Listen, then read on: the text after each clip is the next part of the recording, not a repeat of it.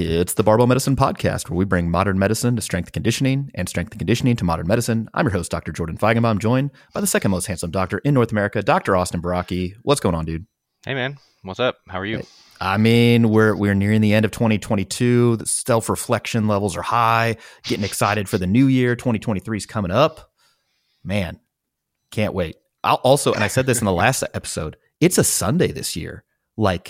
That means Monday, all of the behavior changes that people are going to try to make for 2023 are locked and loaded. The stars are aligned for Squat Monday. Yeah. Oh my God.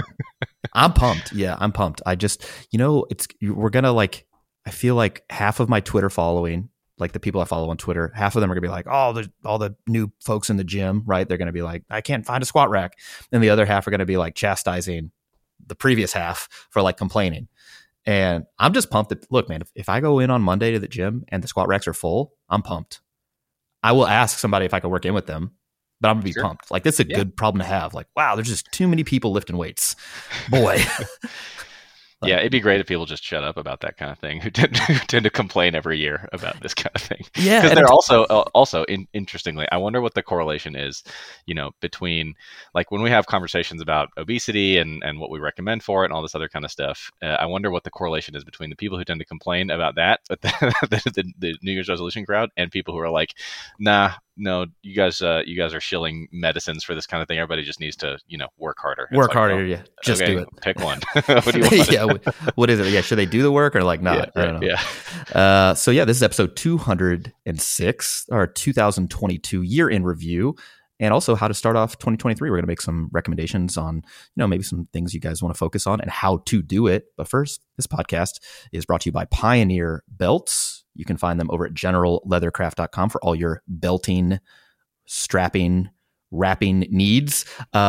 Again, really, really great that they've come on to sponsor the podcast and our YouTube channel. They make custom belts. They also have belts that are ready made. So if you want to get a belt for powerlifting, general strength training, Olympic weightlifting, bodybuilding, whatever. Honestly, if you just want a fashionable belt, I feel like they could do that. Probably.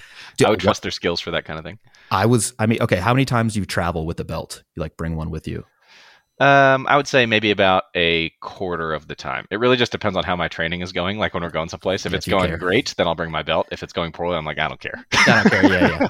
Yeah. Mine has more to do with duration, right? So if I'm going to be gone for more than 2 or 3 days, I'll bring my belt just so I'm I don't want to be stuck without it and it's whatever. I just, sure. And I always carry it with me. I don't put it in check bags. It's always wrapped around my backpack pretty much. Mm-hmm. But every time I go through security at the airport, they're like, what is this? And I'm like, oh, it's a weightlifting belt. And one time a TSA agent was like, isn't a belt kind of false sense of security? And I was like, oh, you mean TSA? It was right off the cuff. And I felt instantly, I was like, I'm going to go get a full body cavity search. I know I deserve this now. Oh, but in any case, if you're in the market for a new belt, we check out Pioneer Belt over at generalleathercraft.com. Really appreciative that they're sponsoring a podcast. And if you want to support those who support us, check them out. Again, generalleathercraft.com. They're linked in the description below. All right, man. So we got the New Year's coming up. You can do anything big? You got a big party, soiree? We have some friends coming into town, and we're gonna, I'm sure, do something that evening, but nothing too crazy. We've not been big New Year's Eve people for a while now, but we'll do something. So I was just introduced to this way of celebrating New Year's Eve. You could just celebrate the East Coast New Year's Eve. So the ball drops at 9. Yeah, I'm planning on being in bed by 10:30.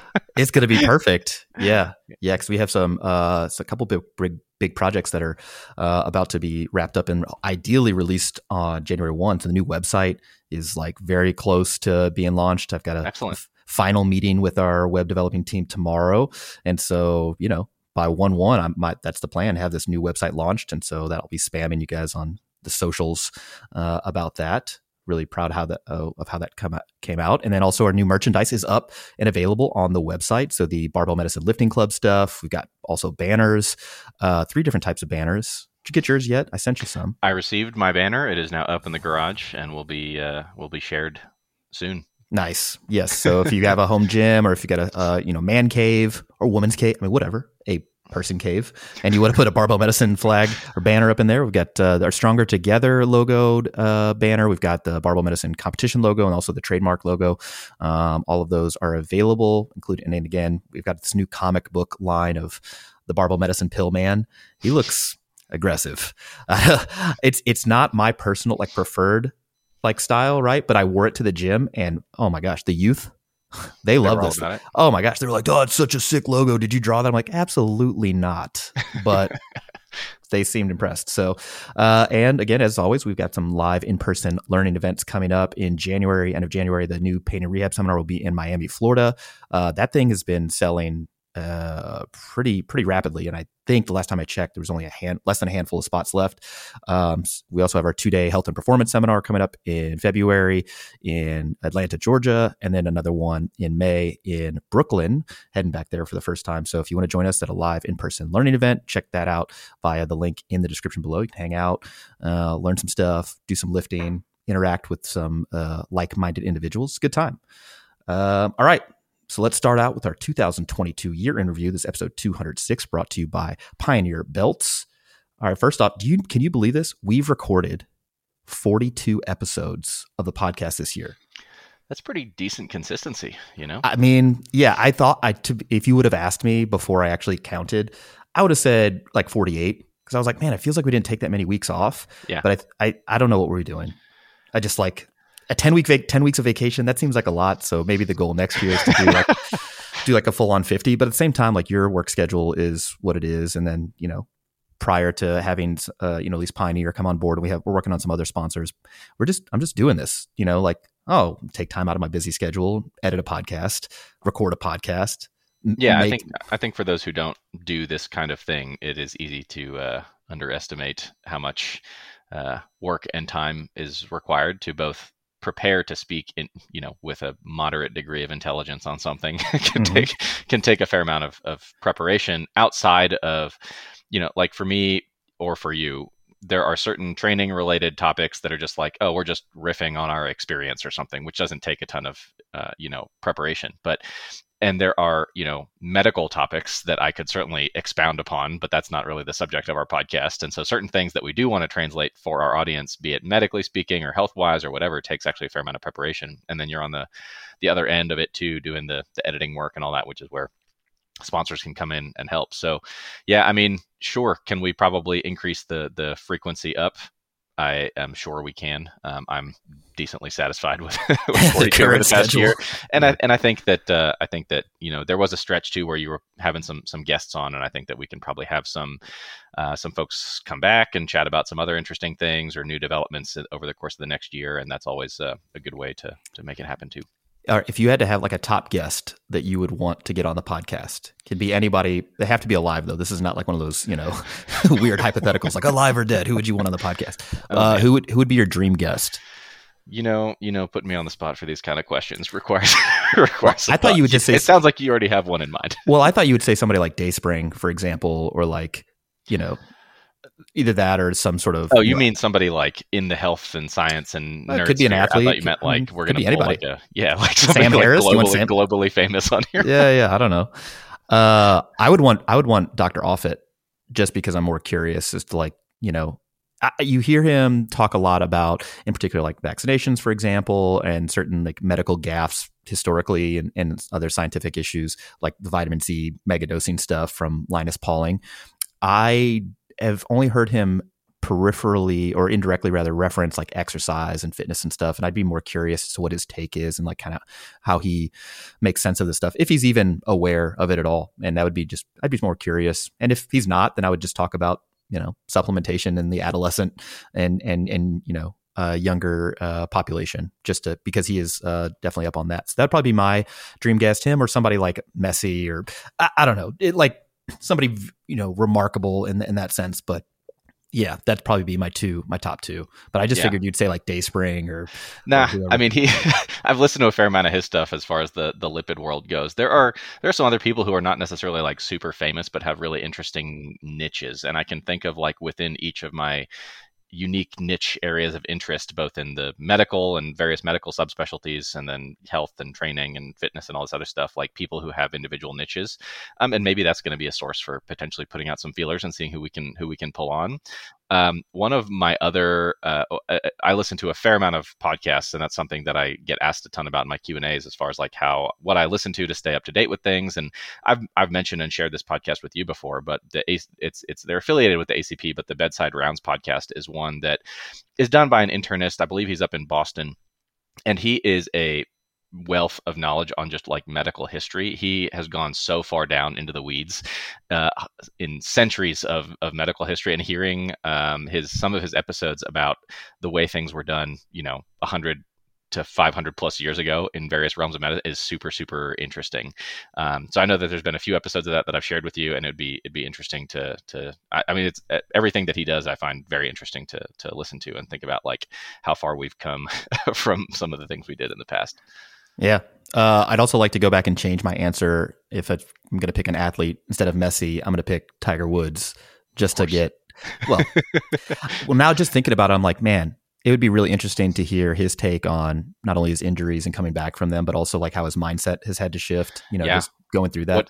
Because he must have been told all sorts of things from doctors and rehab people and things like that along the way. And that's something we talk about all the time, is how the messaging influences people's expectations and prognosis and outcomes. And it's like, bro, I know all these people were not telling you, yeah, you're going to come back and win. So how did you handle the messaging you received? That'd be an interesting one.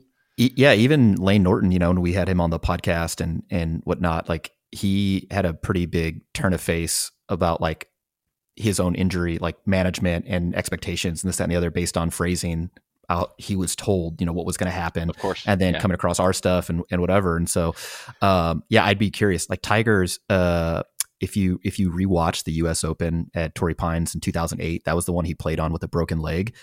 Every shot that he hit that was like nationally televised, the announcers are like, oh, they like zoom in on his leg and they'd be like, look at this, like the force or whatever. And I'm like, man, that same thing happened after he had his first back surgery, second back surgery, and then now with, after the car accident. So yeah, I'd be curious just to kind of get his take and like where he's at. But I also think there might be some like, I would say something like, oh yeah, and no, that's not really correlated with the actual degree of pain. And he'd be like, wait, what? And then we'd have this whole thing.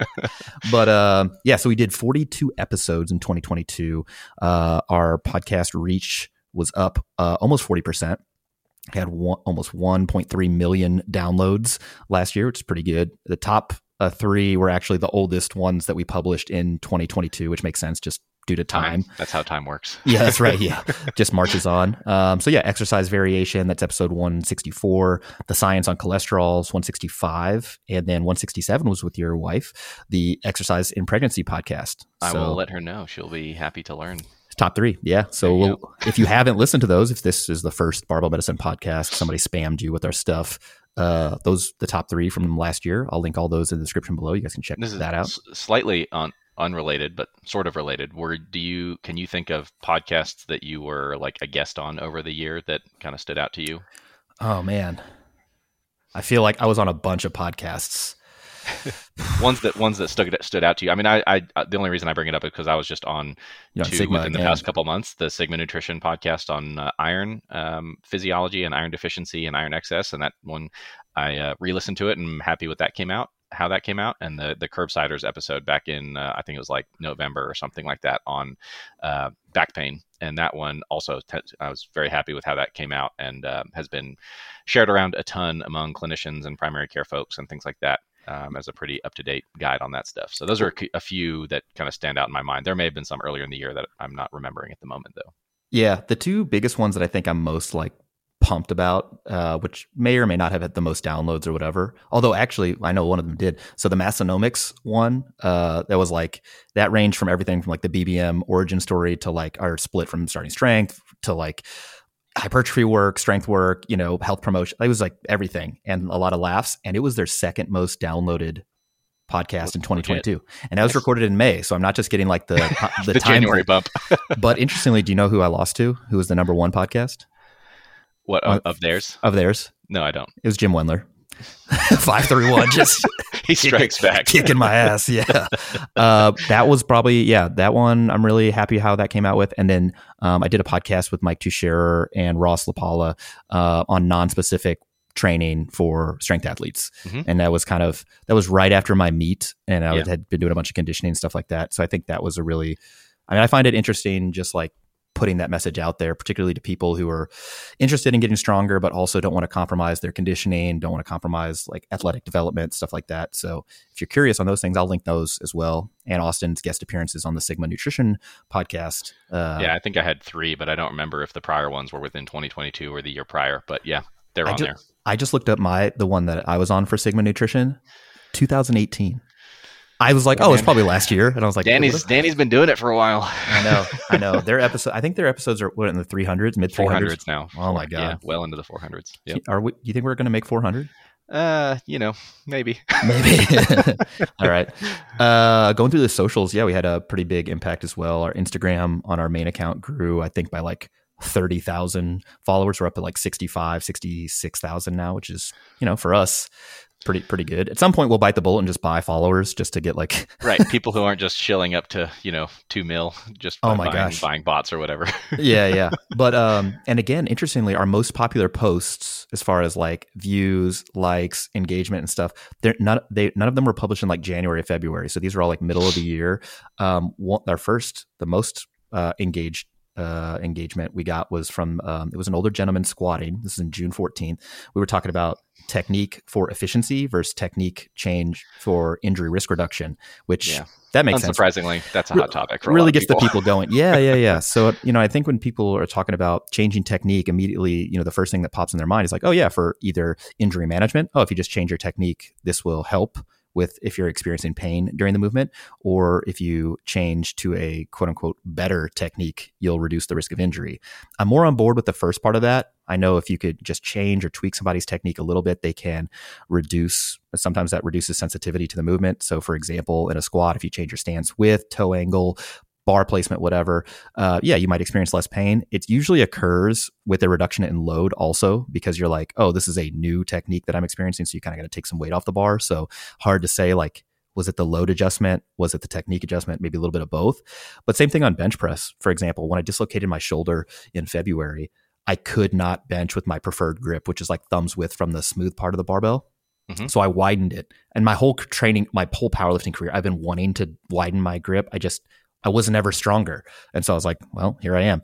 And finally I had like, wow, I can bench press almost pain-free with a wider grip. And then took that to the meet and, nearly matched my best PR. So I think you would not generalize that and say everybody should do this because it will be less risk of pain or injury or something like that. And I think that that's where people take this conversation too far. I mean, I think that a lot of people might strawman, I suppose, our position, and it's like, you can do anything at any time under any amount of load under any conditions, and there's no risk of injury related to that. And it's like, certainly not what we're holding. But I think that people vastly overestimate or overemphasize very particular, techniques or very particular ways of moving as it relates to injury risk. And they seem to believe that if I were to change that in a particular way, then I will get some reliable, predictable decrease in your risk of injury. And I think that that's pretty unlikely, and less likely, even less likely the more experienced somebody tends to be in the course of their training career. Because people tend to, as we've described before, this like sort of self-organization process or self-selecting, ways of moving that seem to work better or worse for people over time. There's some value to that just from a purely experience standpoint, even if there's not like, some straight research on it. But it really shouldn't be something that you generalize and say, this worked for me, therefore everybody should do it this way, or the green checkbox, red X kind of technique things that you see Mushroom out there. Cloud. Yeah. Speaking of Instagram, though, I don't know. This is one of my favorite new Instagram accounts. This dude, I forget, his name is Mark Rosenberg. He has an account, Deadliest Lift. Have you seen any of his stuff? No, but it sounds familiar. Yeah, he does absolutely baffling things in his garage gym. He does various kinds of like deadlift variations where he's like doing like almost ballet stances, and he'll pull like 600 off the ground with that, or he'll take 450 pounds out of a rack, squat down, literally spin the barbell 360 degrees on his neck and stand it back up and put it back in the rack, stuff like that. And yeah, it's just like a testament. I mean, this dude, of course, is there a possibility he gets injured at some point? Sure, like everybody else. And if that happens, I'm sure a lot of people are going to be saying, I told you so or something. But here he is pulling 600, 700 pounds with like bizarro stances, like standing sideways, all sorts of crazy stuff. And it's like, this dude has built up his tolerance and capacity for loading to a really remarkable degree. And it's kind of cool to see what he's capable of. Yeah. Also, excellent. He gets extra points because his beard game is super strong, which actually leads us to our second most popular post on Instagram was Alan photobombing me. I don't know if you remember this. This is like this classic picture. Yeah, he looks like Animal, the drummer from the Muppets, in the background. But sadly, the beard has gone the way of the dodo bird is no more. Do you know, did he donate his beard to Locks of Love, or was it just his hair? I actually don't know if it was both. I don't know if they are selective or if they use them for different things. I mean, I suspect that his beard quality and texture is probably a little different than what comes out of his head. But who knows? Have you ever had a beard, like a full beard? No, not in your life. No, it's been not something I've necessarily wanted to do, and it would actually be something that I would probably have difficulty doing now because, especially like pandemic time in the hospital, like you were not allowed to maintain a beard with N95 masks that we had to wear to go in and out. You'd have to have the halo. The seal was inadedequate. So unless you wanted to do like full on headgear and stuff like that, which is a whole thing. So well, I remember when I was going through my orientation before my intern year, they were like, so you're going to shave your beard so you can wear the mask rather than have to use like the halo thing. And I was like, with the beard, I was like, nope, I'm doing the halo. So I felt like a NASA astronaut. I'm just like putting this thing on. But I was like, my face has not seen like bare environment since maybe 2012. It's been almost a decade, and I am terrified as to what's underneath this beard. Who knows? Well, maybe at some point you get a beard, and then you can take people through the journey. Sure. I'd be curious. What does he look like? Our third most popular post, which again should spark great joy in you, was August 21st. It was on osteoporosis. It was literally a picture of cancellous bone and then talking about Tom's photo selections. Yeah, I think that was paired with my article that came out earlier in the year on osteoporosis and how that relates to our recommendations for training and things like that. And that was a really important article for me, I think, A, because I see osteoporosis and its consequences all the time, and B, because I hear and I know how the diagnosis of osteoporosis is delivered and described to people, and the consequences that has without doctors knowing it. So doctors will say that you have, like things like brittle bones or fragile bones and things like that. And it's like, how do you expect somebody to buy into a recommendation for like loaded exercise to try to improve their functional ability, their bone mineral density, things like that? It's like, yeah, your bones are super brittle and fragile. Go lift some heavy weights. And they're wait. They're going to be like, no, why would I do that? Same with, descriptions of osteoarthritis as wear and tear. And then one of the better treatments might be, involve physical activity for maintaining function and potentially reducing pain in some situations and things like that. People are going to be like, so you want me to use them more? That doesn't make any sense if it's a wear and tear thing. It's like, well, that's the thing. It's not. So that's where you're wrong. So yeah, that was a good one. Yep. Video wise, this was not our best year on YouTube. So if producing the podcast takes about however long it takes us to record it, it takes me about twice as long to produce it, just because I gotta listen to it the whole way through and like edit stuff out, just master the thing or whatever. For video, it's about 4x. So for every minute you see on a video, it's about 4x as long for editing, because I gotta watch it all. Well, here we are. Yeah. So yeah, we published less videos, but we still got over 500,000 views, and for what we do, that's pretty decent. But bench press prescription is still top on the list. It was third last year, first this year. So the bench press prescription, an in-depth guide on how to bench press, that's our number one, which I'm happy with. I really like the low bench syndrome intro to that. Low B syndrome. Yeah. Our second most popular video though was from this year.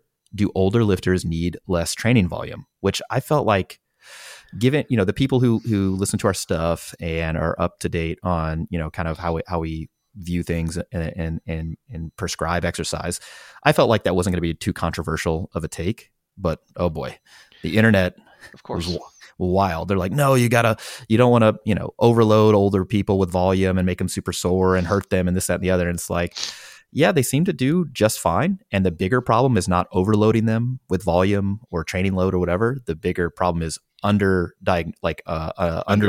Yeah, underdosing them. And then, say, oh yeah, just do this. And it's like not enough to actually cause an improvement in their performance, in their health or whatever. And you're like, I'd rather be a little more aggressive, still within the realms of like what we normally prescribe, but just to make sure we're not underdosing them. Yeah, I think that this is another topic that people might like inappropriately strawman what our position is. And it's not like they're saying that all quote unquote old people, whatever age demographic they interpret that to mean, need to be training with very high training volumes. I think that is not our position, but rather it's like, treat every trainee as an individual, find the dose that they need that is appropriate to start out with, and then increase it over time based on their needs. But you don't need to artificially cap it or artificially start them lower than you would anybody else, or artificially limit somebody just by virtue of any given demographic factor, be it age or sex or anything else. Just treat the individual as an individual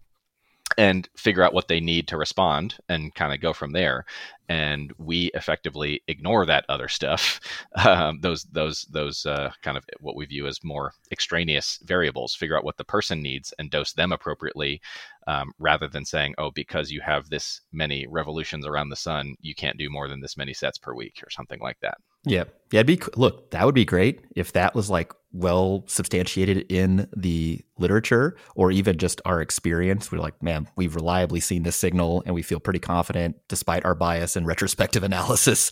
Like, great. I could tell you, oh, you're in your 6th decade, so you need X amount of sets per week. Or you're in your 5th decade, X amount of sets per week. But that's not the case. Just seems to be more variable. There's more intra-individual variation than there is variation amongst actual just age cohorts, gender cohorts, ethnicity cohorts, etc. So yeah, good video. Again, that's linked in the description below. Our third most popular video, also from this year: does lifting increase the risk of a hernia? And we've been getting a lot of discussion on our Facebook group about hernias recently. So if you had questions on that, have not watched this video, go for it.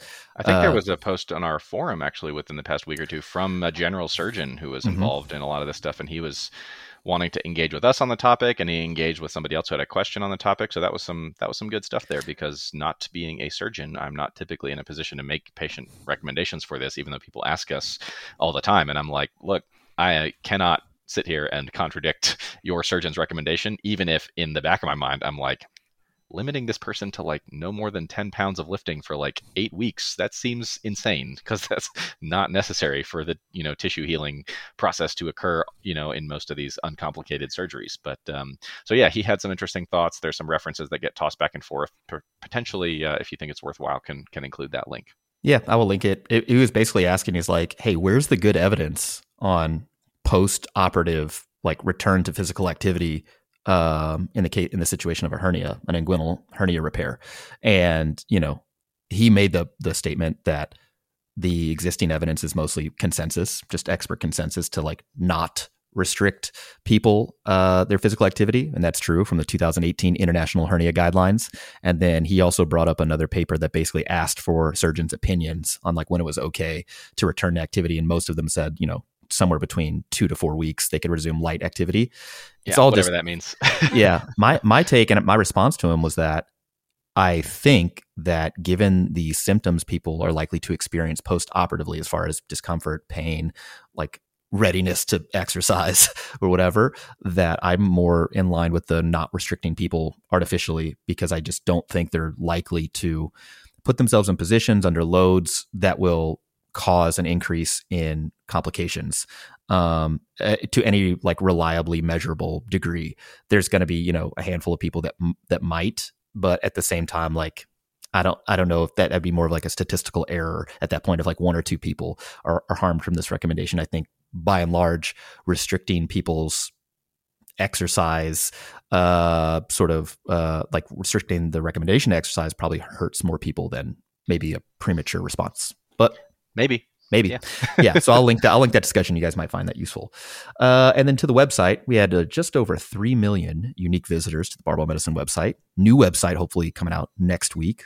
And I was going to ask you, what do you think the most viewed article was, but I listed them here. So I kind of already gave you the answer. I'm not surprised.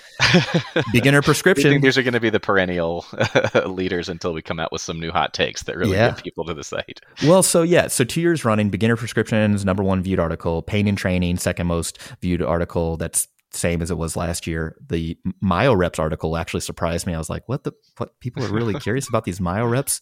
I thought that progressive loading would have bumped up the Sure. Yeah. up the list because that was, if that was a hot take, so to speak. I think that Yeah. would have generated some more views. But I guess people were just curious about myoreps, and so I'll say this on myoreps. I think the original thinking that Borge, Borge, I don't know how to say his last name. It's like Frigelli or whatever.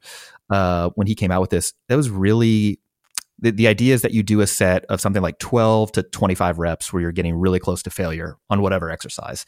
And then you take abbreviated rest periods, 20 to 30 seconds, something like that, and then do sets of 5 or something like that afterwards. And each one of those sets, you'll probably get close to failure due to the abbreviated rest. And so you could get a lot of work done quickly if you're in a time crunch or whatever. I think that's mostly based in like this effective reps model, right? It's like, oh, you get kind of close to failure and each subsequent set is kind of close to failure. And so boom, number of effective reps is high. And sure.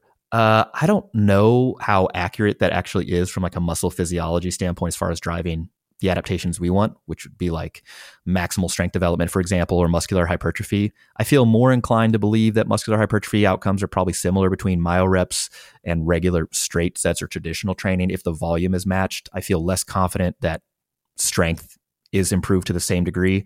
But at the same time, like if you're using myoreps to save time and you otherwise wouldn't be able to train, I think that's a far superior choice than like not training or cutting training super short or whatever.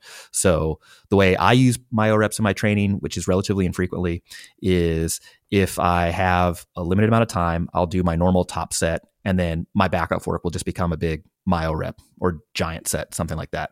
But otherwise, I wouldn't necessarily program myoreps to think like, wow, this is a better choice. If anything, it's about the same for hypertrophy, maybe, and probably not quite as good for strength power development. You could make a case maybe for like strength endurance or strength stamina, maybe. But again, I don't feel super confident from the strength standpoint. Yeah, I agree. I have not had to use myoreps in my training since I was in residency.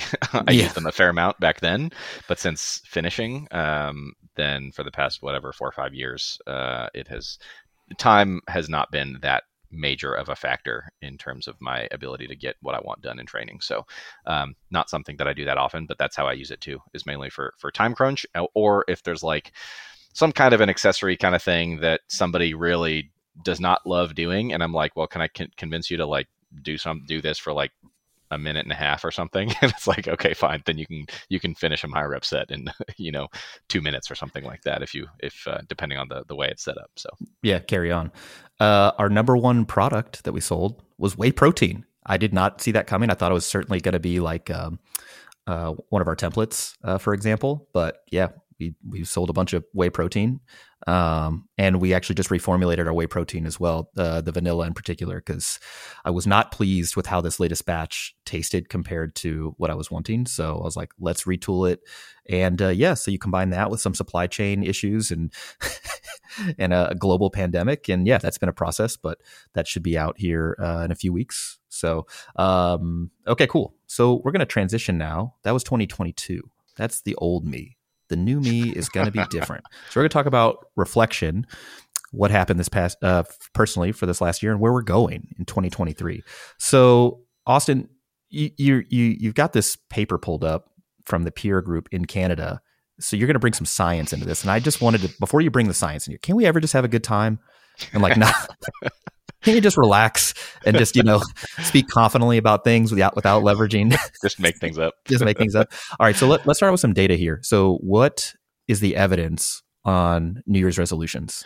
Yeah, I did not spend a ton of time like preparing for this. I just saw that we were going to be discussing this concept of a New Year's resolution, and this had recently come across my radar. So I pay attention to the work of this peer group in Canada. I think there's a bunch of multidisciplinary folks involved, family practice. I think there's probably some internists, some pharmacists, things like that, and they come out with this resource called Tools for Practice, and it's really pragmatic, kind of evidence-based stuff on various topics that are pertinent to practicing clinicians, mainly in the primary care realm, but across a whole variety of things. And so one of their last published editions from December 19th was related to New Year's resolutions. And so their question was like, what does research say about New Year's resolutions? So I don't know the extent to which they did like a total comprehensive lit review, but I found it interesting just to kind of read their evidence synthesis.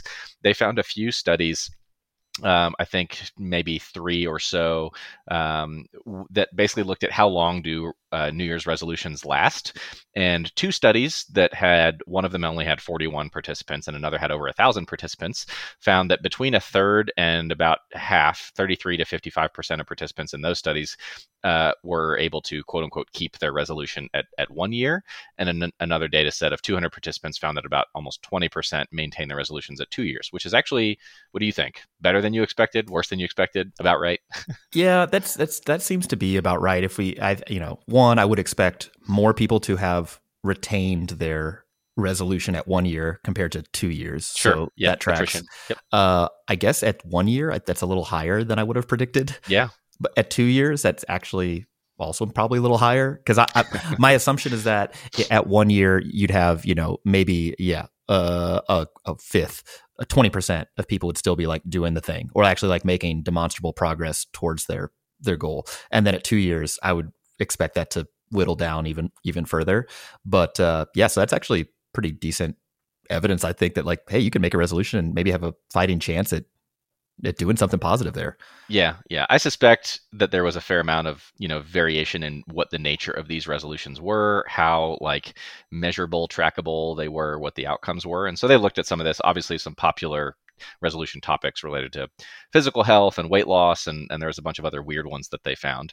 But they found that diet and exercise resolutions, I think on average in the data set, were on average kept about 30% or so at around a year time point, which again is actually probably better than we would have expected. I mean, I think that we've discussed the concept of behavior change before, how critical it is to understanding this topic as much as we currently understand it, and recognizing that it's very difficult, very multifactorial. It's way more than just like the person quote unquote having willpower or trying. There's always a ton of barriers that are fighting against us, both initiating, maintaining behavior change and things like that. So it's like, damn, if to the extent that this is generalizable and accurate, I'm a little surprised at that. As we've talked about, as it relates to things like weight loss and stuff like that, although there may be a fraction of people who have success, we can substantially shift the proportion of people who have success with more intense interventions, and that includes medical treatments and things like that. And I don't see a downside to doing those things, or a reason not to. If we can get a higher proportion of people having success long term, then we can go for it. But I just found this little evidence synthesis and summary pretty interesting. Yeah, why not both? You could use both. Yeah. Also, does that mean the NNT, the number needed to treat, is 3?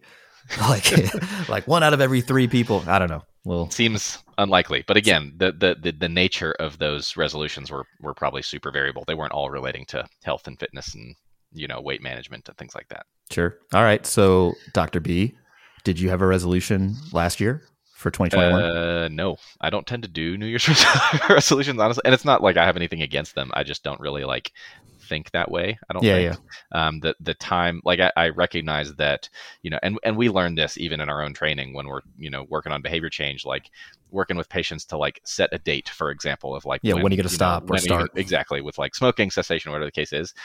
I don't really think about like the time, the temporal component like means nothing to me. Right. Like 1 day is no different than any other, and so it's a matter of like it's like a matter of, am I going to do this or not, and am I at that action point now, or next week, or a particular like 1st of January position relative to the sun is not going to make a difference to me. But I know other people are going to think about this and do it differently. You sound just like my dad. His birthday is in July, and every year I get excited about my dad's birthday. I'm like, this is so great. I'm so happy we get to spend this together, spend some time together. We get to like do a lot more stuff together now. And he's like, it's just another day. What do you mean? And I was like, but you were born on this day. He goes, if you say so. I'm like, Jesus.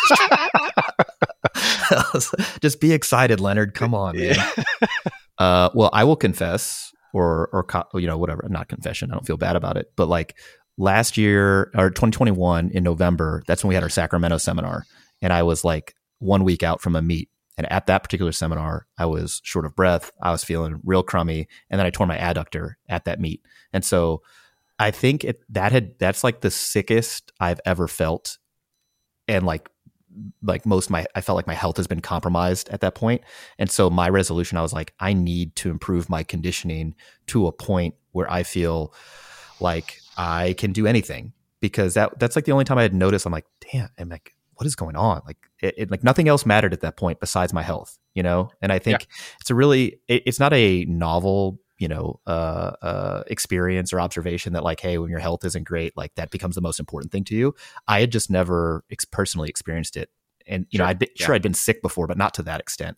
And then also with the torn adductor, I'm like, my leg hurts. I feel weak. I'm like, ugh, it's awful. So like my whole thing, I was like, I want to be very well conditioned in 2022. So I was just doing very low intensity, steady state stuff on the exercise bike. I was doing a lot, maybe, 4.5, 5 hours a week of just low and slow stuff. Because at that point prior, I'd only been doing like 2 days a week of some higher intensity stuff as like what I thought was maintenance, but I never was really testing my conditioning in any way. I never, until I started getting back into motocross, and I was like, oh boy, you could use some extra lungs here.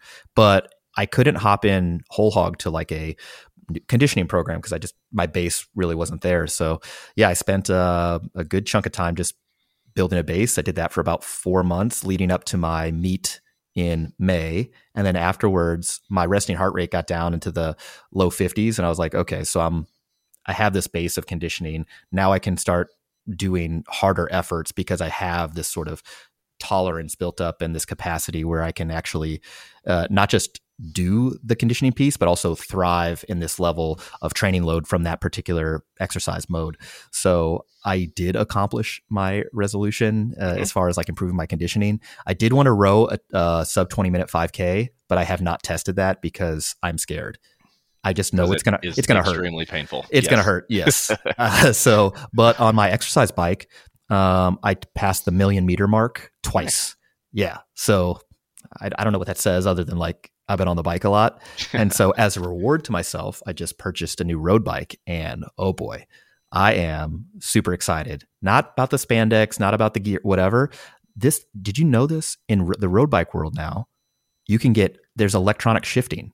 It just shifts for you. You just don't have to click it. It just does it. I did not know that. I'm sure, I mean, my wife's whole family, her dad and brother are like pretty elite cyclists. And so I'm sure they're on that stuff. Or I wonder, I could also see a situation where it's like those level of elite cyclists are like, I don't need that stuff. I can do it better. I don't trust it. Like I could see that happening too. I have no idea. I actually don't know because I'm not in that scene enough, but I will say within the motocross scene, they use the road bike a lot as a conditioning tool, and they were raving about this. And I was like, I didn't know this was a thing. Went and test rode this thing. Oh my gosh. Nice. I'm pumped. Yeah. So if you guys are into cycling, I'll be on Strava. It's an app that just tracks like all your mileage and your routes and gives you like different like time pieces to see like, oh, are you better than you were last time? It's pretty cool. So you guys can follow me on Strava if you want to do that. All right, Austin, do you have a training highlight of 2022? I know what I think it's going to be, and I wish I could just mute you and like tell the audience.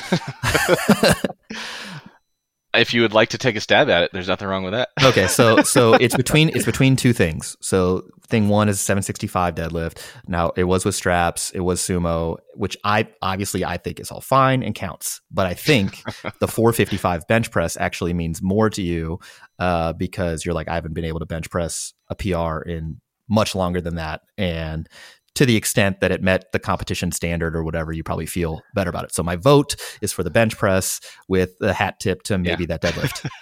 Yeah, so that deadlift, I think that deadlift happened like late December of 2021. So it was actually just before. So I would say the two, biggest. There's a couple like pretty good lifting performances I would say that I had this year, and as we've talked about before, eventually your training gets to that point where you're like, yeah, I had like 2 good days this year.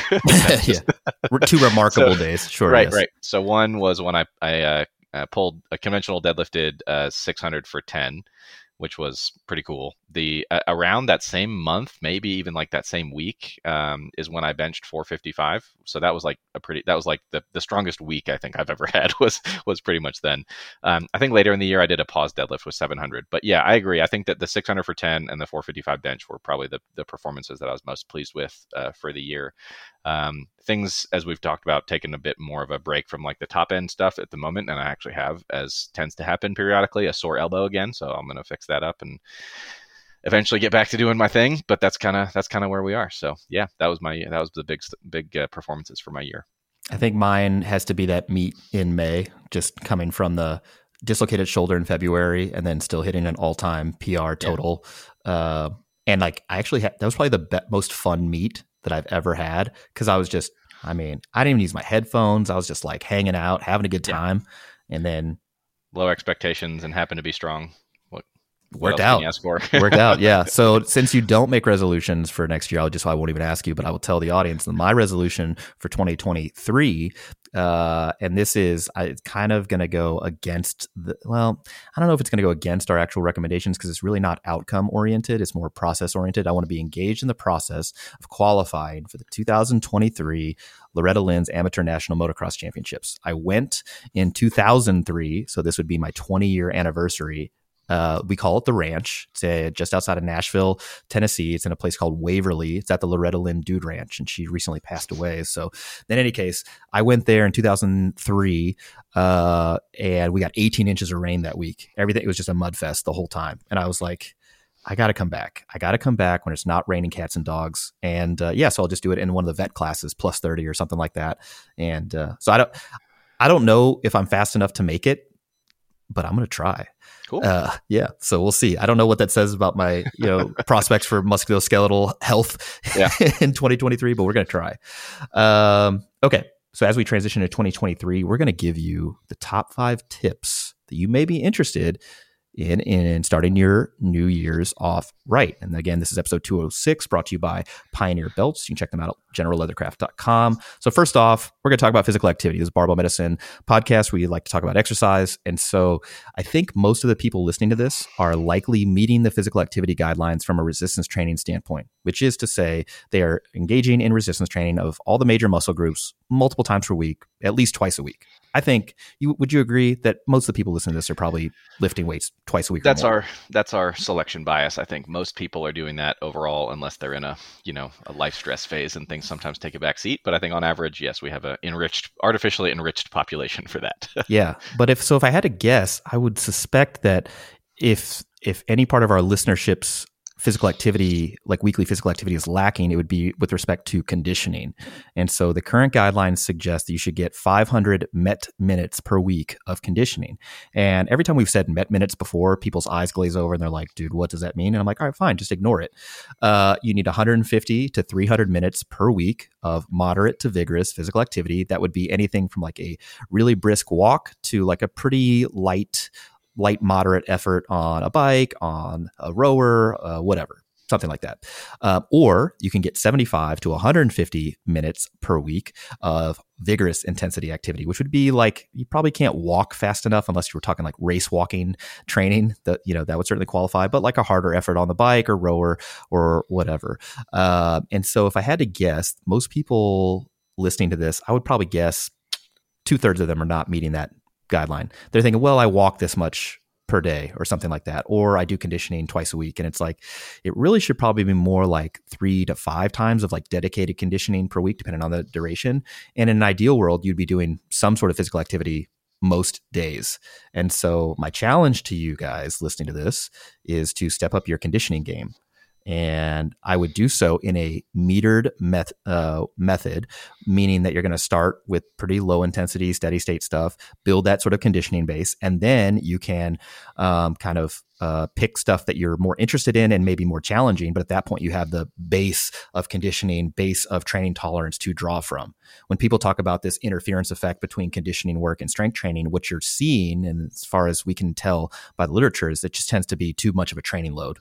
It's not that the cardio stuff is actually interfering with your strength gains. It's just too much training at that time for you to demonstrate strength improvements, hypertrophy improvements, or as much conditioning improvements as you'd otherwise get if the total training load was better suited to what you were currently ready for. And so I think, start low and slow, and then you can gradually go up from there. Austin, when you started swimming this past year, for example, I'm certain that it looked a lot different day 1 than it does now at day 200 or however long you've been doing it.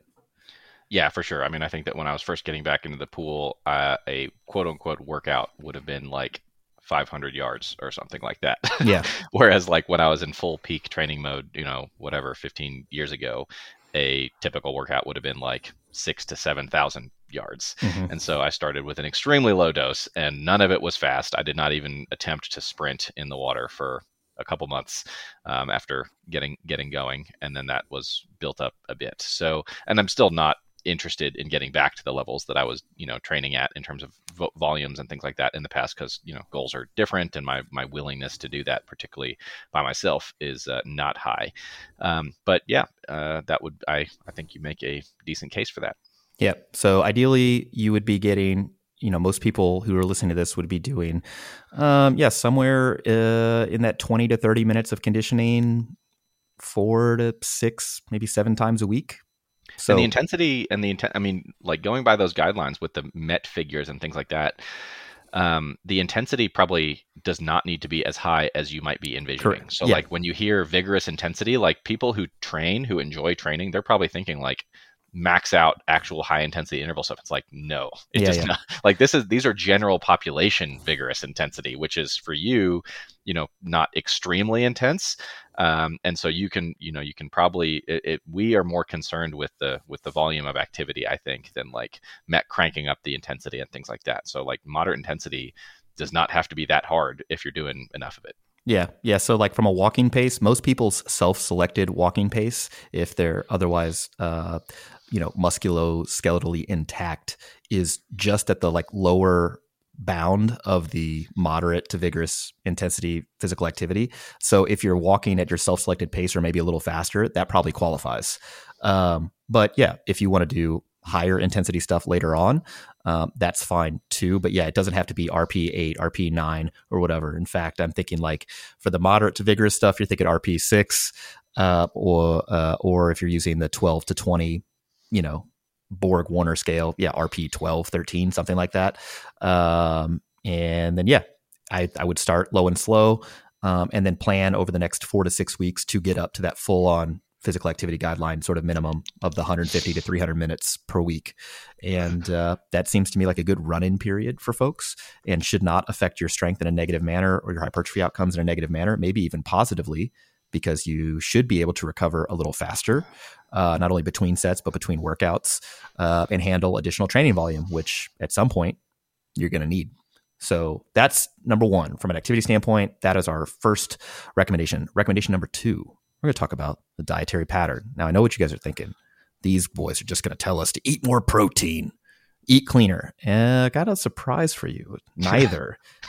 I would prefer, if anything, that you increase your intake of plant matter, fruits, vegetables, whole grains, legumes, things of that nature. I think if I could make one like change in people's dietary pattern, from like what this food actually is, I would say eat more plants, because I know that if you eat more plants, that's going to displace other things.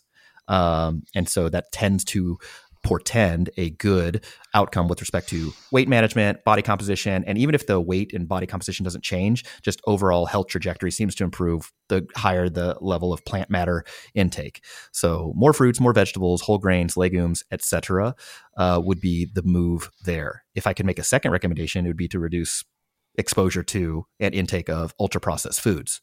So if you could kick those out of the house, if you could, hide them at your job, for example, make it easier to select the health promoting choice, like the vegetables and fruits that comes in first, in front of the processed food, for example, that would be great. But first and foremost, I'd say plant matter.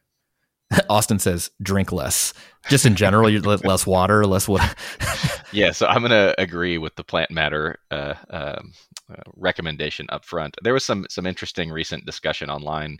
A friend, Simon Hill, who he has his own podcast, and he has a vegan slant, but he's very open to evidence and conversation on all sorts of things.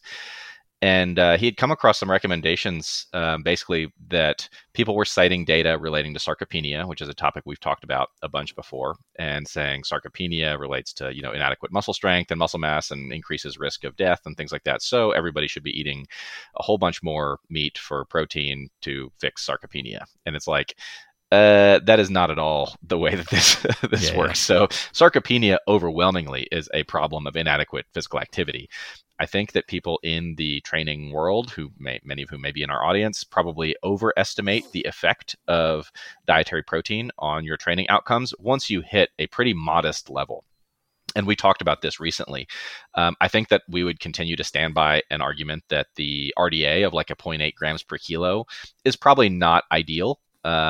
Is less than what we would recommend for most folks, broadly speaking, particularly those who are wanting to get the best outcomes they can from their training. But I think that the threshold for where the benefits really start to like diminishing returns start to level off is probably a lot lower than people in the lifting world might think. They might say, I have to get 2.5 grams per kilo of protein or something like that to, or else I'm wasting my time. And it's like, not even close. Like if you're over, what, like we talked about before in like the 1.2 to 1.5, 1.6 range, if you're in that range, you're probably getting like the majority of benefits there are to be had from this, outside of certain like individual situations. If you're super lean and dieting and super jacked for a bodybuilding show or something, then, but those are like really, really fringe cases. And so I think that our emphasis, would you agree? I think that probably over time, we've probably de-emphasized a bit the role of like really, really high protein intakes as they relate to getting the best outcomes you can, and putting more of that emphasis on the actual nature, how your training is set up in general.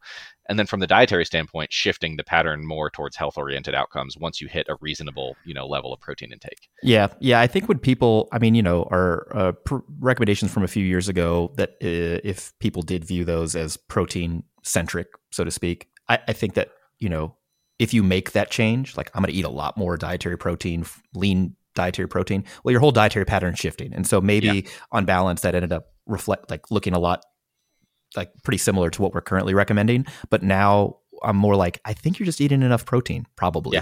Yeah. Doesn't need to be your top priority at this point. Yeah. The bigger priority is like, hey, let's get more plant matter in there. Let's get more dietary fiber in there from ideally whole food sources. And for people who are at risk of sarcopenia or whatever, grandma doesn't need to take a protein shake. It'd probably be better if she just started lifting. And if she wants to take a protein shake, cool. Yeah. But like first, let's make sure she's lifting.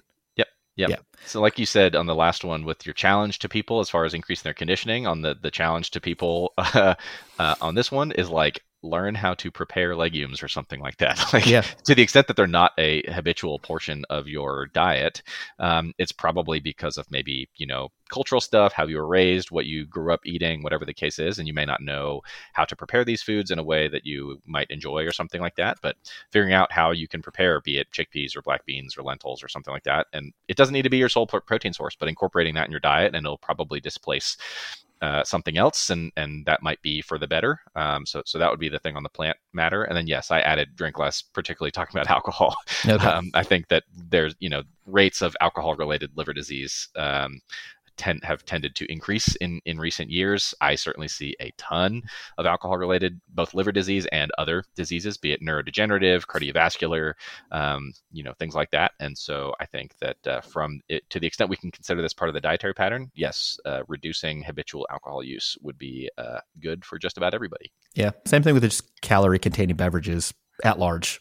Yeah. So anything that you drink that's not like a protein shake or something like that has calories in it, I would try to jettison from the dietary pattern if possible, mainly because we do not compensate for those liquid calories very well at all, meaning that if you had a 300 calorie beverage, you're unlikely to eat 300 calories less later on. You're likely to have an additional 300 calories per day, which can lead to energy imbalances that we probably don't want. So, all right, we talked about activity. That's number 1. 2, dietary pattern, get your fiber on, get your plant matter on, figure out how to cook legumes, drink less if that applies to you. Yep. Number 3 is going to be to set some sort of performance related goal. And I actually had a post on this on our forum. Somebody was like, hey, I haven't been able to get much stronger in the last few years, mainly because I don't know that I need to. And so what's your argument for me getting stronger? And I'm like, well, we've had a number of different studies come out this year that show that the health improvement potential of an exercise program seems to be tied in some sort of manner to how much stronger people are getting from that program. And the way that we've kind of rationalized this is that if the program is resulting in strength improvements, it's likely means that you're just responsive to that program. And there are a bunch of other maybe overlapping mechanisms that lead to things like blood pressure lowering or blood glucose control or reductions in low density lipoprotein levels and stuff like that. So I think that your strength should improve over the next calendar year in some demonstrable way. And if your program is not doing that, whether it's you can do more reps at the same weight, you can add weight to the barbell or some combination thereof, I think the programming needs to be adjusted to manufacture that on some level. And it might not just be SBD. It might be other exercises or whatever. But if you are not demonstrably on anything improving strength, I think the programming probably needs to be adjusted to make that happen. Yeah, and I think that if to the extent that if this person's been training that long and maybe they were just doing squat, bench, deadlift focused stuff, and maybe it was just focused on 1 rep max, like broaden your horizons. Sure. Set some, like I said, pulling 600 for 10 was pretty sick. So maybe go for some 10s or pick different exercises altogether. Maybe even just the psychological swap there might, motivate you in a different way, light a fire so that you are, training in a slightly different way, and maybe you get a little more out of it. There's a bunch of different ways that I would go about this. What do you think your best repetition effort set was on any of the big 3? What do you think the most impressive one is that you've done? You think it's a 600 for 10? I don't know. You think that squatting 500 for 10 is better than pulling 600 for 10? I mean, I kind of do, so. But yeah, mainly because I've done 600 I've done 606 for 10, but I've never squatted 500 for 10. Yeah, I lean towards squatting 500 for 10. I've squatted 520 for 8 on a safety squat bar, and I've benched 330 for 10, which I think for me is the most impressive, just because I'm like, yo, that's at least 3 plates for a bunch of reps. So I think I reverse gripped 315 for 10. That was cool too. yeah. And then I'd also, instead of just a strength improvement, I would also probably add in some sort of conditioning improvement. And there are a bunch of different ways that you could like test this or evaluate this. You could have a particular piece, whether it's like a 2,000 meter row or like a 10-minute cycling time trial or whatever. Or if you wanted to get super nerdy about it, you could like test your own VO2 max on a bike or a treadmill and see how that improves over, every quarter, for example. I've linked some resources to do that in the description below. There's an article from the UK version of Runner's World. It's a 10-minute sort of treadmill test, and the original paper from Dr. Mauger on how to do this sort of self-paced VO2 max test. It takes 10 minutes. There are 5 different levels that you would either cycle or run at. And the last one is like, they call it RP20, which is RP10. Just leave it all out there, and you basically see what your max heart rate was, and it kind of gives you, through some back of the envelope math, gives you your VO2 max. And it actually seems to be pretty accurate and pretty precise relative to an actual VO2 max test. So good enough for this purpose if you're interested in those hard data points. All right, so that's our top 3. 4th is going to be personal development. Hey, we're all about self-improvement here at Barbell Medicine. We want you to feel, look, and otherwise be your best. And so I, had a bunch of stuff on like, we should, try to leverage social connections, and, you could engage in some additional education, get plugged into your community via volunteer work. And I think all that stuff's useful, but, the questions we always get are, what books do you recommend? And how many books do you think you read in 2021? Do you have a count? What's your book count?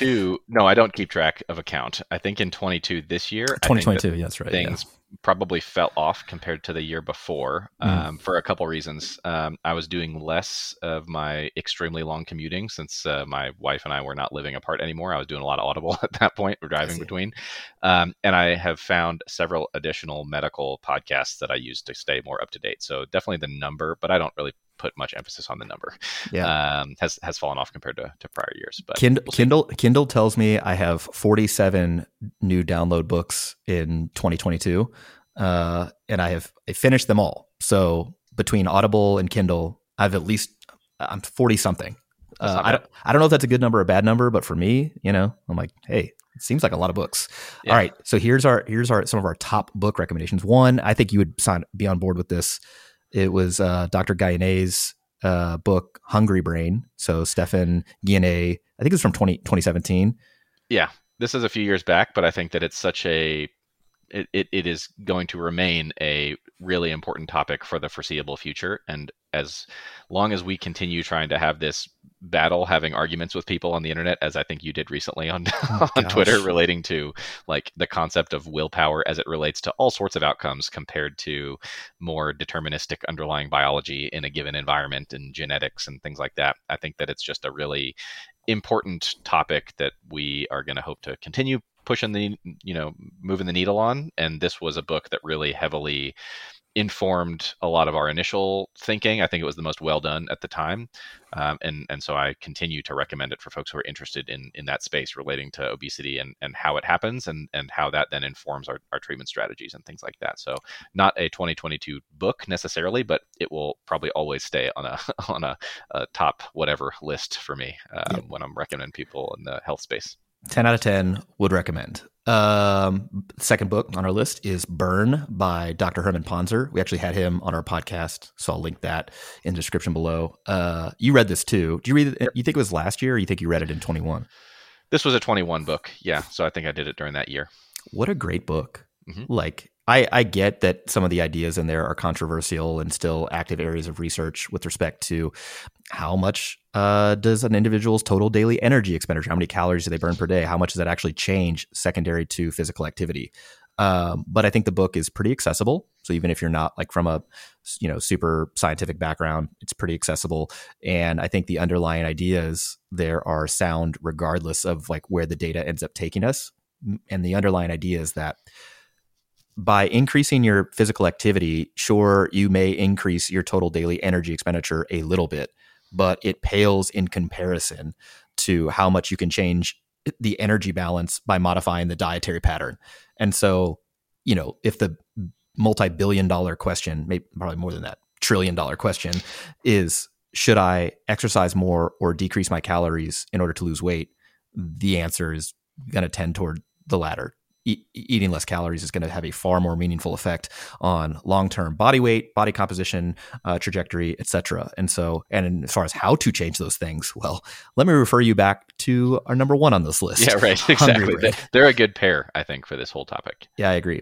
A little bit off the beaten path as far as like relating to physical activity and dietary pattern is going to be Man's Search for Meaning by Viktor Frankl.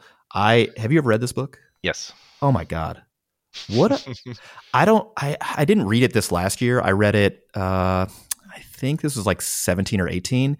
And I don't know, I wasn't really searching for, it wasn't like I need a self-improvement book or whatever, but I got recommended this book. And I was like, when I read it, I was like, wow, it was a very profound book as far as like, what are we doing here? How do you make sense of, having all this time to make a difference, if at all, and instead of just being stuck in this like existential paralysis, like it just gives more perspective. And I really found it to be not only an enjoyable read, but an impactful read as far as like how I look at my existence on this planet, whatever that's worth. So yeah, 10 out of 10 would recommend. I'll give a shout out to The Noonday Demon as another accompanying book. It's not by Frankl, but another psychiatrist who also had some experience in the concentration camps. So that would be my 3A, if you will. Number four book on this list is Behave by Dr. Sapolsky. Did you read this one? I did, although this is one that I feel like it is a hefty tome, and I would like to make the time to make a second pass through it, honestly. Yes. I think that the opening to it, it was one of those that I think hooked me relatively quickly, particularly because he describes like, here's this behavior that just happened. Let's walk backward from like the millisecond to seconds to minutes to hours to days to like years to like birth and prior to birth. Yeah. All the influences on that behavior that just happened. And, you may walk away from that book with a little bit more of a leaning towards like the determinism side of things, which is fine because I think that that's, more accurate than a lot of, casual free will conversations, although I'm not an expert in that conversation to open that can of worms. But I do think the underlying biology of it is very interesting and might impact how you think about behavior and how you do things and the extent to which you are choosing anything. Yeah. So I read this book twice. I read it once, just kind of like my own volition. And then I saw Dr. Sapolsky he did a little presentation in Long Beach. Leah and I actually went there and saw him. And he basically presented on this that thesis. book. Yeah. And I was like, shit, I need to read this again. So I read it again, but I've been a fan of his work for a number of years. So he wrote the Why Zebras Don't Get Ulcers, same author there. He also wrote The Trouble with Testosterone and Other Biological Essays. Great book. Monkey Love, great book. But out of all of his books, Behave, I think for me, man, really raises a lot of important questions. And again, more perspective on why people have certain behaviors, what to do about them in your own behaviors, for example. And I think if you are a healthcare professional, if you're a fitness professional, or you're just involved, like interested in general, like how humans act and why, pretty good book. And I also find it to be fairly accessible. Like you don't have to have a master's degree level training to like get through this book and take something important away from it. Number 5 on this list, Deep Work by Cal Newport. I think this was from like a business mastermind recommendation. I think it was actually Mike T, who was like involved in like some sort of business development course. And he told me about this book and I was like, I don't know, Mike, but he's like, just pick it up and thumb through it. Oh my gosh.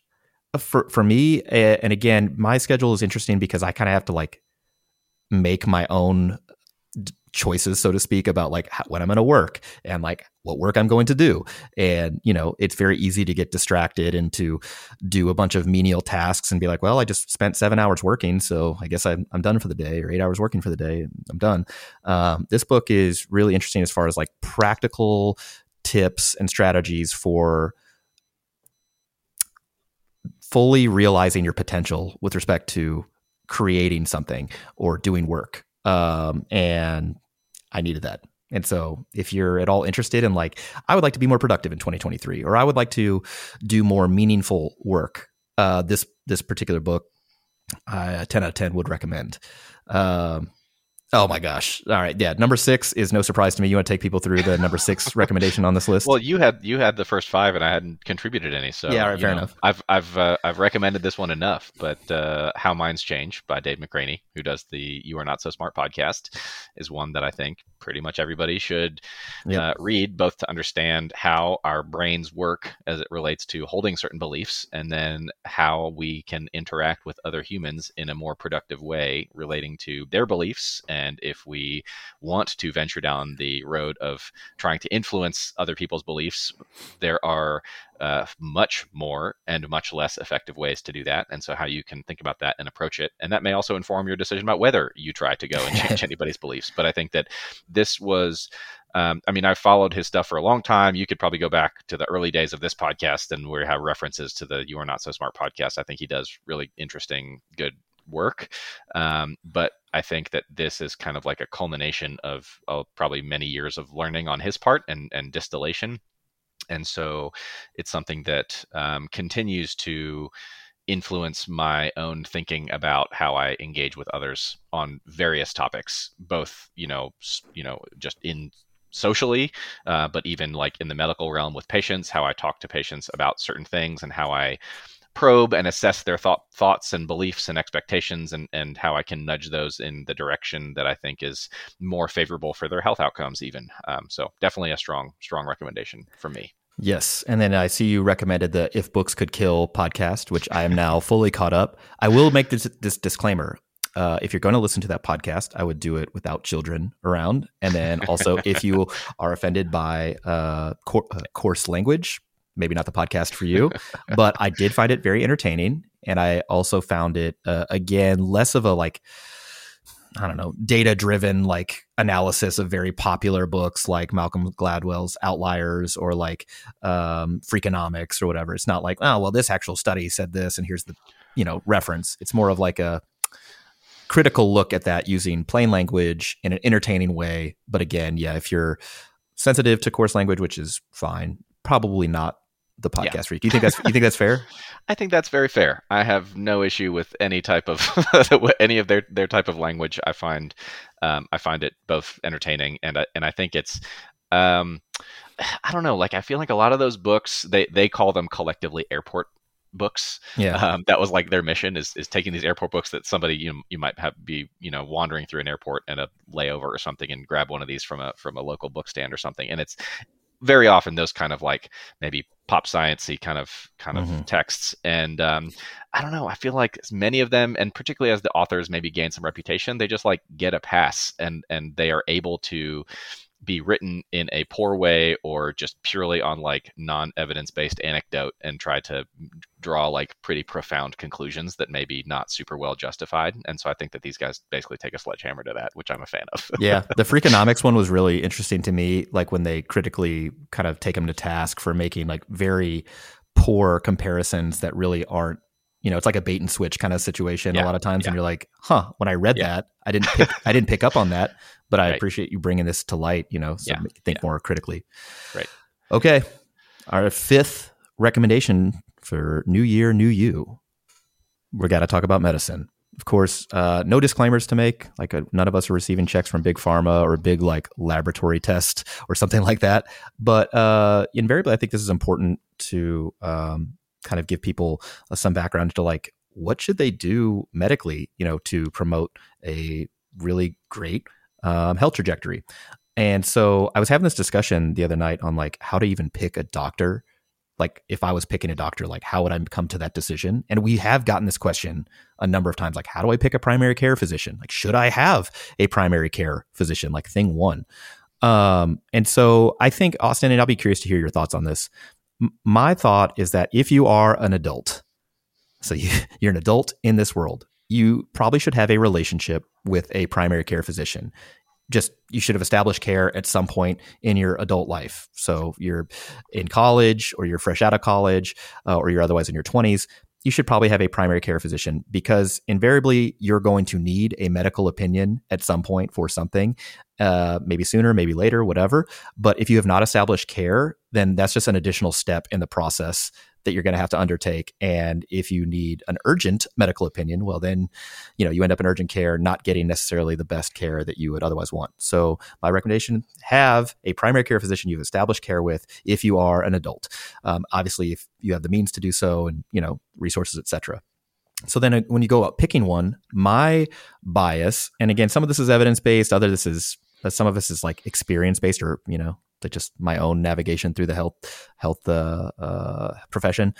I would want somebody who has graduated from residency relatively recently, a few years out, for example, who is also associated with an academic institution. So they're affiliated with a local medical school or something like that. They teach residents or students or ideally both.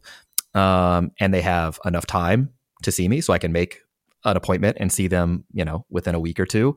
So they're not so booked that I got to see them months later or like something like that. And finally, that we have good rapport. Like I could just feel like I can talk to the physician in a normal manner. I don't feel nervous or ostracized, like whatever, there's just some people don't gel together. So is that, are you on board with all of that for like a primary care type doctor, or you have any? Yeah, I mean, I think that they're reasonable things to prefer, but I also view several of them as just that, as kind of preferences. And I think that some people may have different preferences in what they would be looking for. They may not necessarily care if somebody is academically affiliated or not. And so I think it's worth mentioning like why you have that in your preference list. Yeah. So the first thing for like recent graduate, I just know that they've had the most recent training in all the latest evidence-based stuff, because that is not only what's on the boards and that's what's on your, standardized tests, but you're also held to account for executing evidence-based practice throughout your medical training. And then if you're affiliated with an academic institution and you're charged with teaching future doctors, you have to stay ahead of the curve. Otherwise, you're going to be embarrassed in front of the people who you're teaching. So it's different if you're primary care and you're out in private practice and you've been out there for 20, 30 years. I'm not saying those people are bad necessarily. It's just that there's no incentive really for staying up to date, less incentive. Obviously, everybody wants to do their best and provide the best care to their patients, but I think you are certainly incentivized more to do that. A physician certainly is if they are affiliated with an academic institution and are charged with teaching people. And so that's why, my preferences kind of revolve around that. I'm like, well, I want the best care. if I'm going to get off my butt and go see a doctor, like I want to make sure that they're up on this stuff.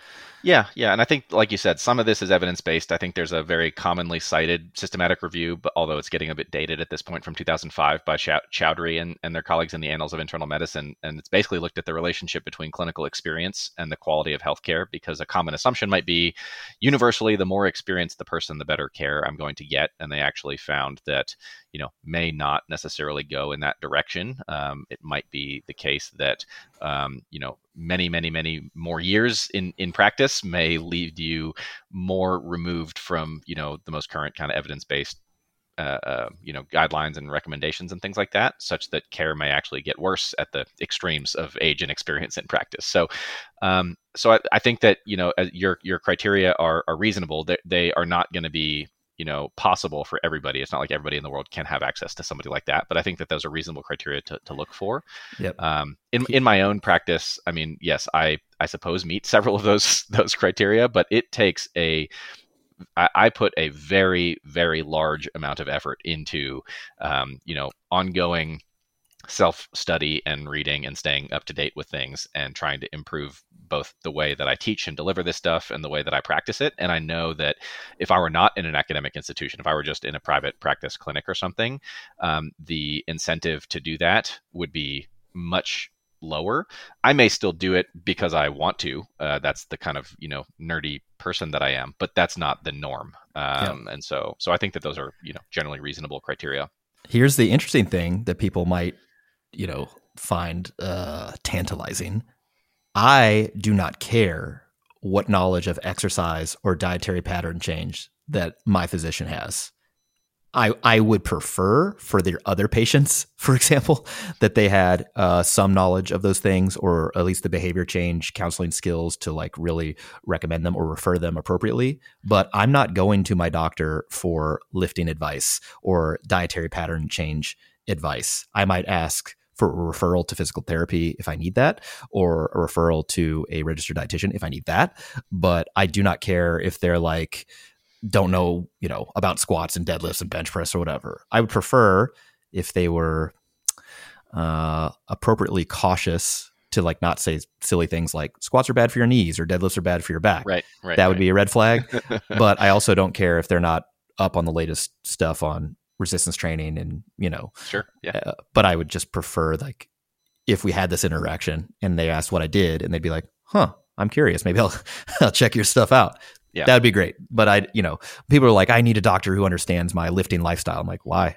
Yeah, you probably don't, honestly. Probably don't. Yeah. What you'd be more concerned is that how up to date are they on the evidence for the reasons that you're seeing them, which probably for most people listening to this, especially folks who maybe haven't interfaced with the healthcare field recently, has to do with screening. And so we've done podcasts directly on screening, and we talked about it in multiple other podcasts and multiple articles and videos and whatnot. But if you are an adult and you have not interfaced with the healthcare profession recently, one reason to maybe see your doctor here in 2023 is for screening. And so I've linked in the description below the U.S. Preventative Services Task Force. They have a web app where you basically plug in your gender, your age, other sort of characteristics, and it basically spits out a list of like, these are the things we recommend you get screened for, just based on lifestyle and again your demographic. And I think if that list pops up and you're like, I haven't had any of those, it's like, hey, you just earned yourself a trip to the doctor. Just because at that point, like this particular web app uses data to give out very high quality recommendations for things that we know can not only prevent things that have long-term undesirable effects, and then we can catch them early and potentially do something about them, rather than like going to the doctor and saying, yeah, just test me for everything. It's like, or not going to the doctor and not being tested. So, both of those things would be less than ideal. And so, yeah, you'll see things on there like everybody should have their blood pressure measured. You probably need to get your lipids measured. I think what do the current NLA guidelines say? Is it 25, 35, or is it just an adult? Like yeah, so those are the few guidelines that I do not pay attention to because I don't see a reason to delay lipid screening in pretty much anybody. Sure, yeah. I think doing it early, and if they're normal, then cool, you can space it out pretty darn far. But if they're high, I would rather catch people's high blood cholesterol levels earlier in life and get those under control rather than wait until somebody's 40 to even start doing anything about it, or 50, because half of all cardiovascular events happen in people below the age of 65 in men. So that's like I would rather catch that stuff earlier. Yeah. So you would check somebody's blood pressure. You would send a lipid panel. If you were in the primary care clinic outpatient, you would probably send an A1C just if they're there and they have any sort of risk factor for diabetes. If they have a high waist measurement or something like that, right? Yep, exactly. And you're screening them for obesity at that point. And then effectively you're like, okay, so once these results come back, that might charge me to do other things. But, it's a handful of tests, some STD testing as well, or STI testing and whatnot, depending on lifestyle. But yeah, if you have not, again, interfaced with the healthcare professional in recent times, 2023 is your year. Yeah. Anything else you think from a medical standpoint you think would make your top five? I think that there are relatively few things that we can do in medicine to healthy people who have no symptoms or complaints that have the potential to make a big impact on their health. There are very, very, very few of those things. And given that there are so few, those are the things that are worth doing. Yeah. In contrast to what you said, where we often hear from people who are like healthy, well, no complaints. And they're like, I just went and got all my hormones tested. And it's like, wow. No. That's not how this should be done. You should get your blood pressure checked. You should get your blood lipids checked. You should get a small handful of other things done, which are listed on that web app that you've included and are helpfully listed and described in the article on our website on the 7 priorities for health. I forget what the exact title is, but if you Google Barbell Medicine health priorities, that will be the first result. Tom and I worked on that, and I think I currently stand by it as the things that I would put a high priority on for people to who are concerned about their health. Yep. Much higher priority for all of those things than worrying about, supplementing vitamin D or something like that. Or boron. Yes. Yeah, there you go.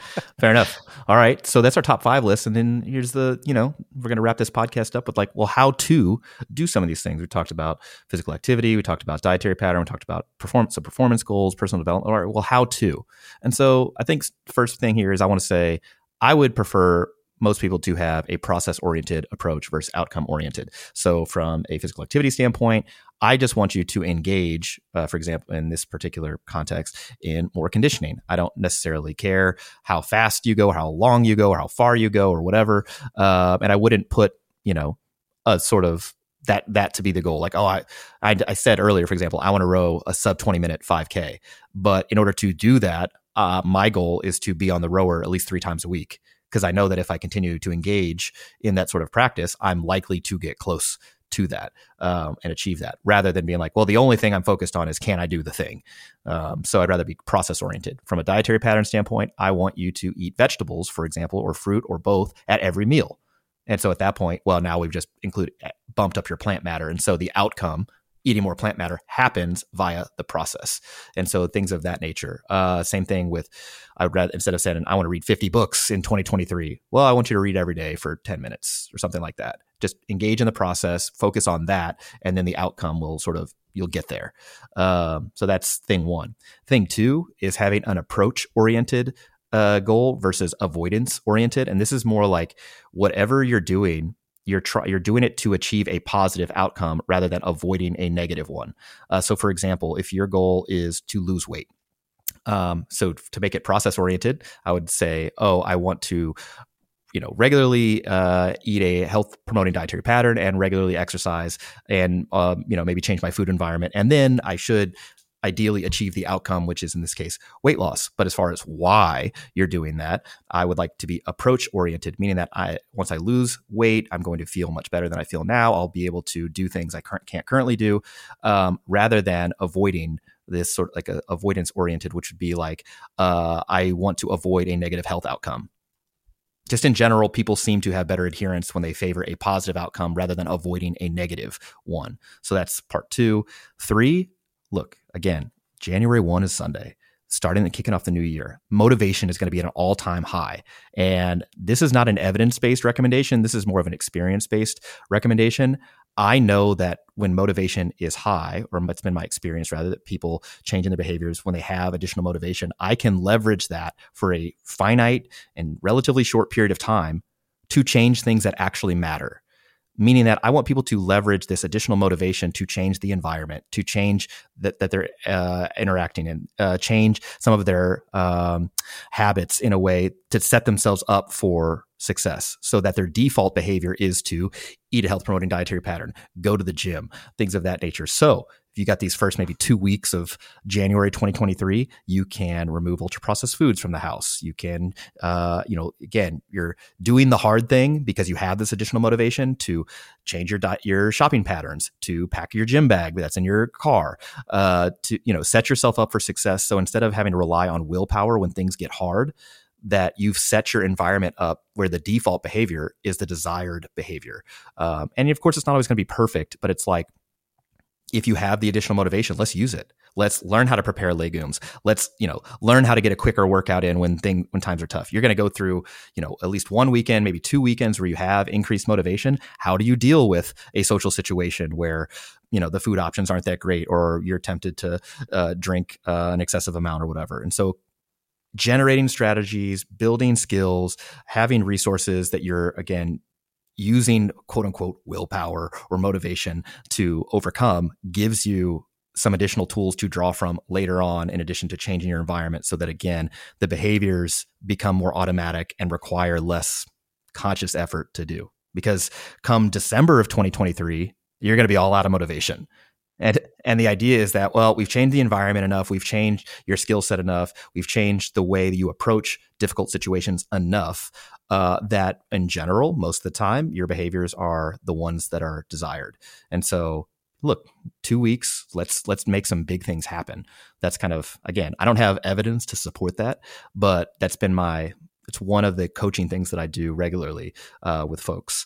The next thing I would do is to try to use a group or some sort of additional people to make the behavior change you're trying to make. So whether that's you have a friend, you guys are going to try to lose weight together, or start exercising more together, or read more, whatever it is.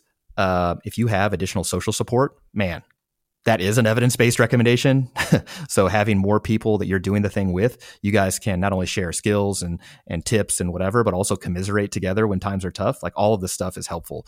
And so I would not try to go at any of these things alone. And your friends may, say, oh, you're always trying to get us to exercise or get us to eat better. And it's like, yeah, it's cool. I'm trying to live a long and fulfilling life with you guys. Let's do this. So I think leveraging some social support could also be within your family or otherwise immediate circle. That'd be useful. And my last bro tip, maybe a bro tip, is plan for ups and downs. I do not suspect that anybody trying to make a massive change in their behavior to have this linear experience with things keep getting better and better and easier. You're going to have ups and downs. You're going to have struggles. You're going to have trials and tribulations. You're going to, have to overcome those things. But if you plan for it, or if you understand that that's part of the process, you're less likely to get in this habit of all or none thinking, where it's like, oh, I messed up this one thing and now let's throw everything out. It's like, just plan or understand that it's going to be not a straight path from where you are to where you want to be. But you keep stacking those little wins over a whole year. Man, I'll be really excited to see what our mailbag looks like at the end of 2023. If people are, what they're doing. Our current, like the emails I get to the media@barbellmedicine.com website have been really cool. Like, people just saying, oh, I found your beginner program, and or I found your article on food environment, or your podcast on food environment. It's really changed the way that I have been, approaching this problem with either exercise or dietary pattern. And it's like, man, that's really cool. And I hope to see more of those things at the end of next year. But anything on this how-to stuff, Austin, you would add on there? Nothing I would add. One thing that a thought that came to mind listening to your steps that you laid out is really just how similar and how closely this parallels our conversations with folks from a rehab standpoint. It is essentially identical. And I think that a lot of people don't necessarily view the rehab process as itself like a behavior change thing.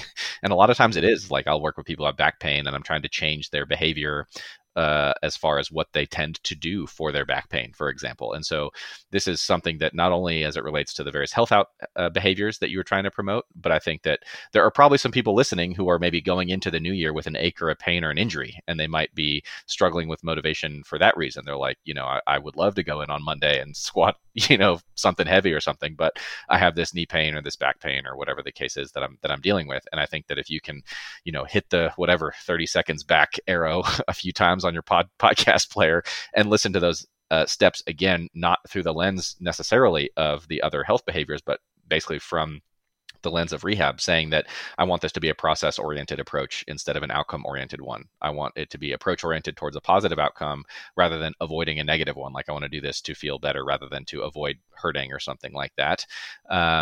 Leveraging motivation, the environment, groups, social support, and most especially planning for ups and downs along the way. All of those things similarly apply to pain, rehab, getting back to the things you want to be able to do. So if that's you going into the new year, then use those same steps for that too.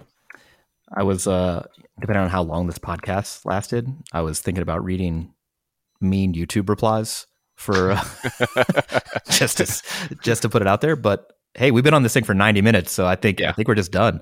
We don't have to worry about the haters. That's right. Not today. What do we say to death? Not today. So yeah, from everybody here at Barbell Medicine, this has been episode 206, our year in review and how to have the best year of your life. Again, it's been sponsored by Pioneer Belts. You can check them out at generalleathercraft.com for all your belt, wraps, straps, and training accessory needs.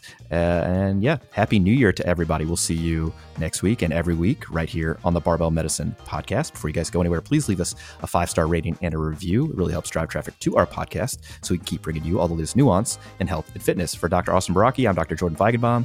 Have a great new year, everybody.